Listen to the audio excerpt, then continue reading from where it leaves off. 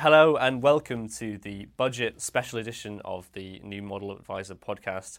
I'm Jack Gilbert, Chief Reporter at New Model Advisor. Today we're going to be chatting all things budget related, and in the studio we have Greg McClymont from Aberdeen Standard Investments. Later we'll have Vince Smith-Hughes from Prudential to chat about what this means for advisors.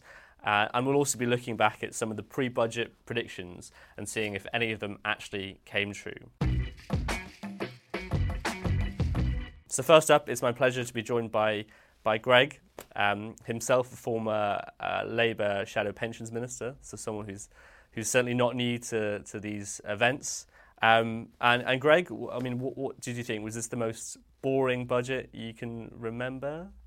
Well, the Chancellor has a reputation for being a sober type, and he was clearly under some pressure from different parts of his party.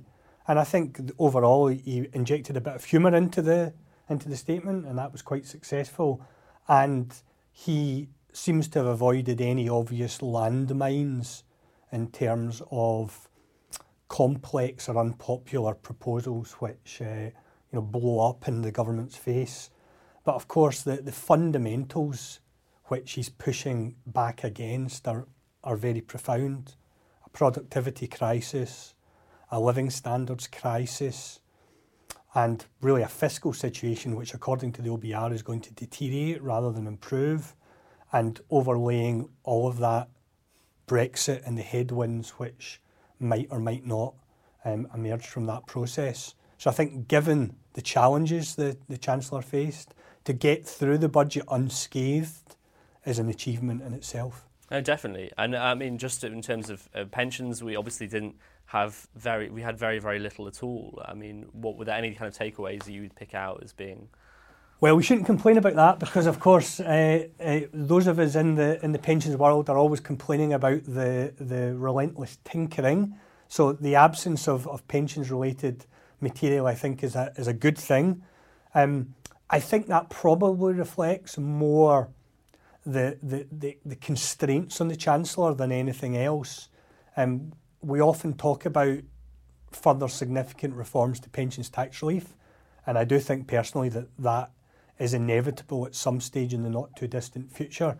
But the distributional implications of that, i.e. the winners and losers from significant reform of pensions tax relief, are such that for any Conservative Chancellor that's very challenging, because if it involves a reduction in higher rate relief, which is almost certainly the case, then clearly a number of those individuals affected will be seen by Conservative MPs as their sort of core voters.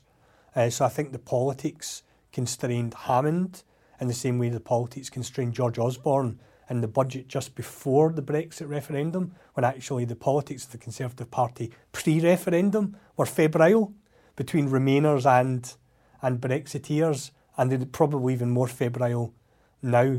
So I think the broader political context is played to the favour of pension stability, and that's a good thing.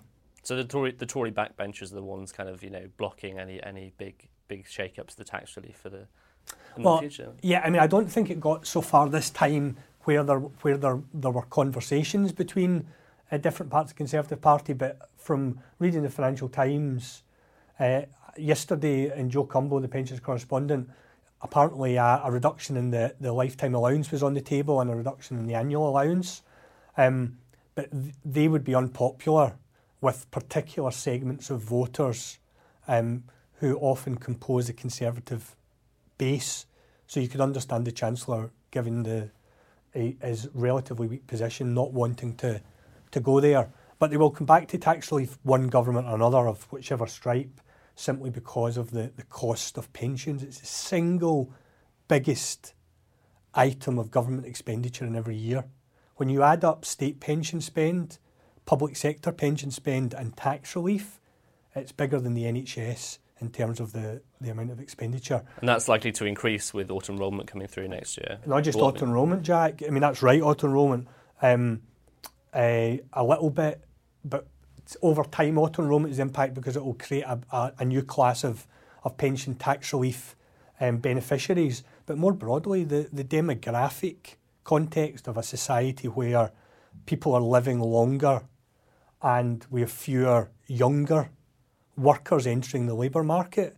The dependency ratio, which is the ratio of those in retirement to those in work, which really explains how sustainable your pay-as-you-go state pension system is, that ratio is only going to deteriorate.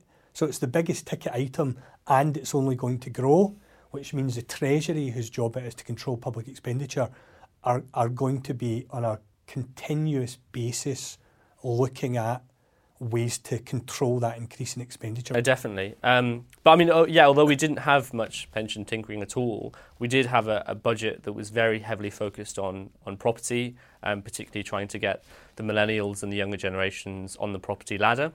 We saw the cut to stamp duty, which is going to be quite significant, or potentially quite significant. I mean, do you think this kind of focus on property is telling at all with regards to the government's thinking about long-term saving? I think it's important in a couple of respects. So the first respect is that the property wealth owned by millennials is tiny, and not just tiny compared to the wealth held by 50-something, 60-something, 70-somethings. It's also tiny compared to 30-year-olds of the previous generation. And we know the reasons for that: essentially enormous rise in property values and living standards been in decline, really stagnating for a decade. And the last general election saw a real upsurge in turnout from young people, highest turnout for 50, 60 years by millennials. And governments respond to political pressure, and therefore governments has tried to do something to meet that demand to be treated, from the millennials' point of view, fairly. But the UK housing market is very hard to move because of just structural reasons, whether it's actually the massive growth in property values, land values, or it's that there simply aren't enough houses. There's a bit of debate about that. The overall property package looks, if it pays off, because lots of it is in sort of tax breaks and etc., that it could make a bit of a dent. More widely, it's a good thing to own property. So I think from a retirement point of view, owning property alongside other forms of long-term savings, particularly pensions, makes sense. Diversification is very important. So you'd imagine government would want to encourage that. I would also put into the mix, Jack, the one time that pensions was mentioned in the document involves an attempt by government to encourage pension funds to allocate capital to long-term innovative companies, small innovative growing companies, as a part of the patient capital review the Treasury had undertaken. I think that's quite interesting because you get into some of the obstacles which the government faces in trying to get pension funds to do its bidding. So the government talks about asking the pensions regulator to clarify the guidance on these sort of investments. But the challenge is that pension funds, we know DB funds, a lot of them are trying to move to a position where they can buy out their liabilities. So taking more risk isn't on the agenda. Yeah. And defined contribution, which is where the Treasury is keen, defined contribution funds, the vast majority of people, 90% or so, are in the default fund. So if you give an option inside the defined contribution fund for individual savers to allocate to these sort of investments, the actual amount of money potentially available is more limited than one might imagine. Yeah, I mean, do you think it was? I think in the report, one of the things they suggested actually was extending the lifetime allowance or removing the tapered annual allowance for DC savers who did take up these patient capital investments. I mean, do you think that could be a good initiative? Well, the taper is extremely complicated, would be the polite way to put it. So anything that can be done to simplify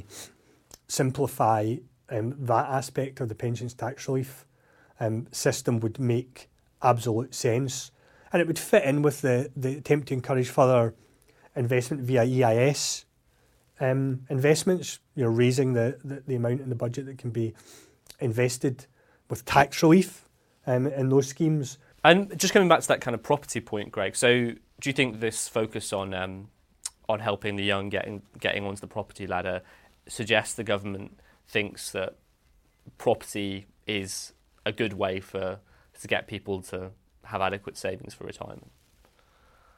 I would be surprised if they're thinking about it in such a long-term way. You think this is just them that sort this out and then worry about pensions later? I think the intergenerational challenges, basically because of defined benefit pensions and rising property values.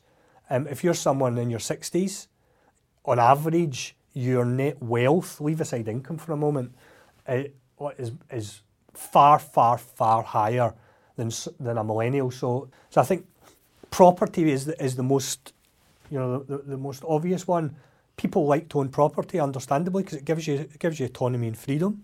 It's a good thing, and the government's trying desperately now to find a way to make that possible for younger generations, the majority of whom are just renting, and on the projections will continue to rent. So I think it's more about that than about retirement savings. I think there was some belief that the Chancellor would mention auto-enrolment yesterday, a kind of nod to the current review that's going on. That didn't happen. Yeah, I think it's sometimes in the pensions world we overestimate just how much importance politicians attach to pensions. It's gone up the political agenda, especially since previous Chancellor made it a big issue. To use the political jargon, they talk about weaponising an issue, which is a very ugly term, but basically raising it up in the political consciousness and using it to win arguments. So Osborne did that with pensions freedoms. But generally speaking, pensions is a significant issue, but it's not a first-order issue in politics.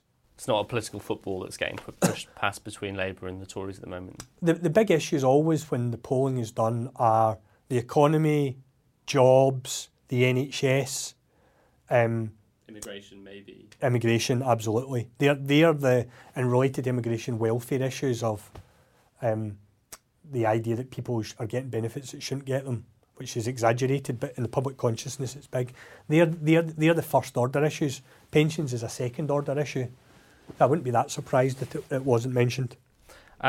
Great, Greg. Just finally, Greg, the reaction so far, obviously it's early days because it's only been 18 hours since the announcements, but we haven't seen a huge amount of blowback from the press and from the opposition, really, and from Tory backbenchers, perhaps most significantly.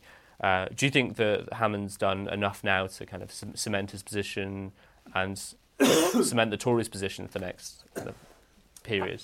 I don't have any particular insight into the dynamics inside the Conservative Party, but what I would say is that Hammond delivered. His delivery was, I think,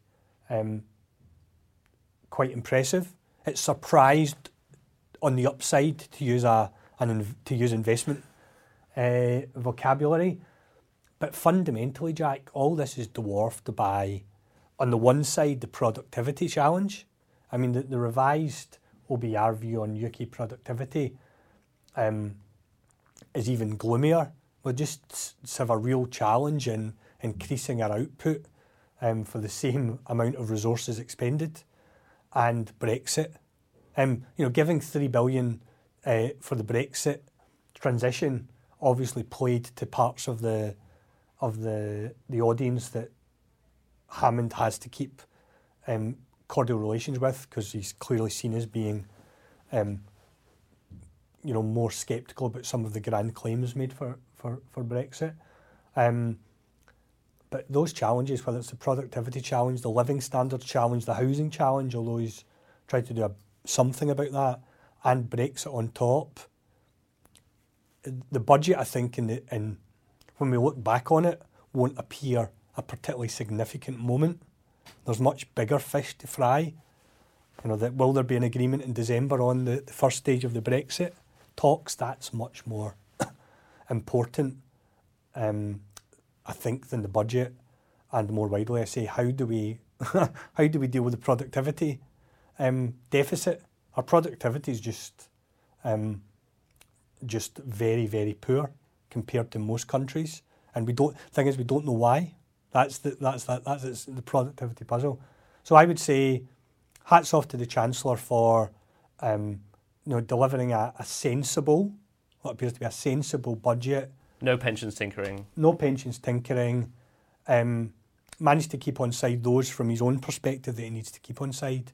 But in the scheme of things, there's only so many things that one can do in a budget when there are such big challenges on the horizon.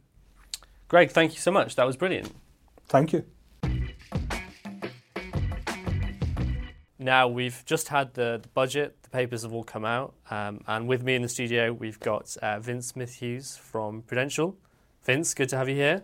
Hi, Jack. It's good to be here. And so, Vince, not the most exciting budget in the world, was it? It wasn't the most exciting, but actually I take that as a real positive. Prudential did some research a month or two ago just looking at what advisors really wanted, and over half of them are calling for no change on pensions and taxation. And I think pretty much that's what we got, so I take that as good news. A bit of a letdown there. Well, in terms of not many new announcements, but I mean, there must have been something that's going to affect advisors from it. Then, what would you say was the most important thing? Well, I think there's a few things. First of all, the government are obviously still looking at the simplification of trusts. And we'll see how that develops. But one thing I'd say from that is that it's a good idea to make use of the current trust planning opportunities that are there, because it's quite clear there may be some changes in the future. So I think that's one thing. We've seen the doubling of the EIS investment allowance in some cases, which might be useful for some advisors' clients. Although I would just say, just be careful on that one. Don't let the tax tail wag the investment dog. Sometimes these are quite high risk investments, and advisors do need to take that into account when they're looking at what is right for the client. Do we know much detail on this EIS? I haven't seen a huge amount of detail on it yet, and there was some promise of some further information on the way when the Chancellor talked about it.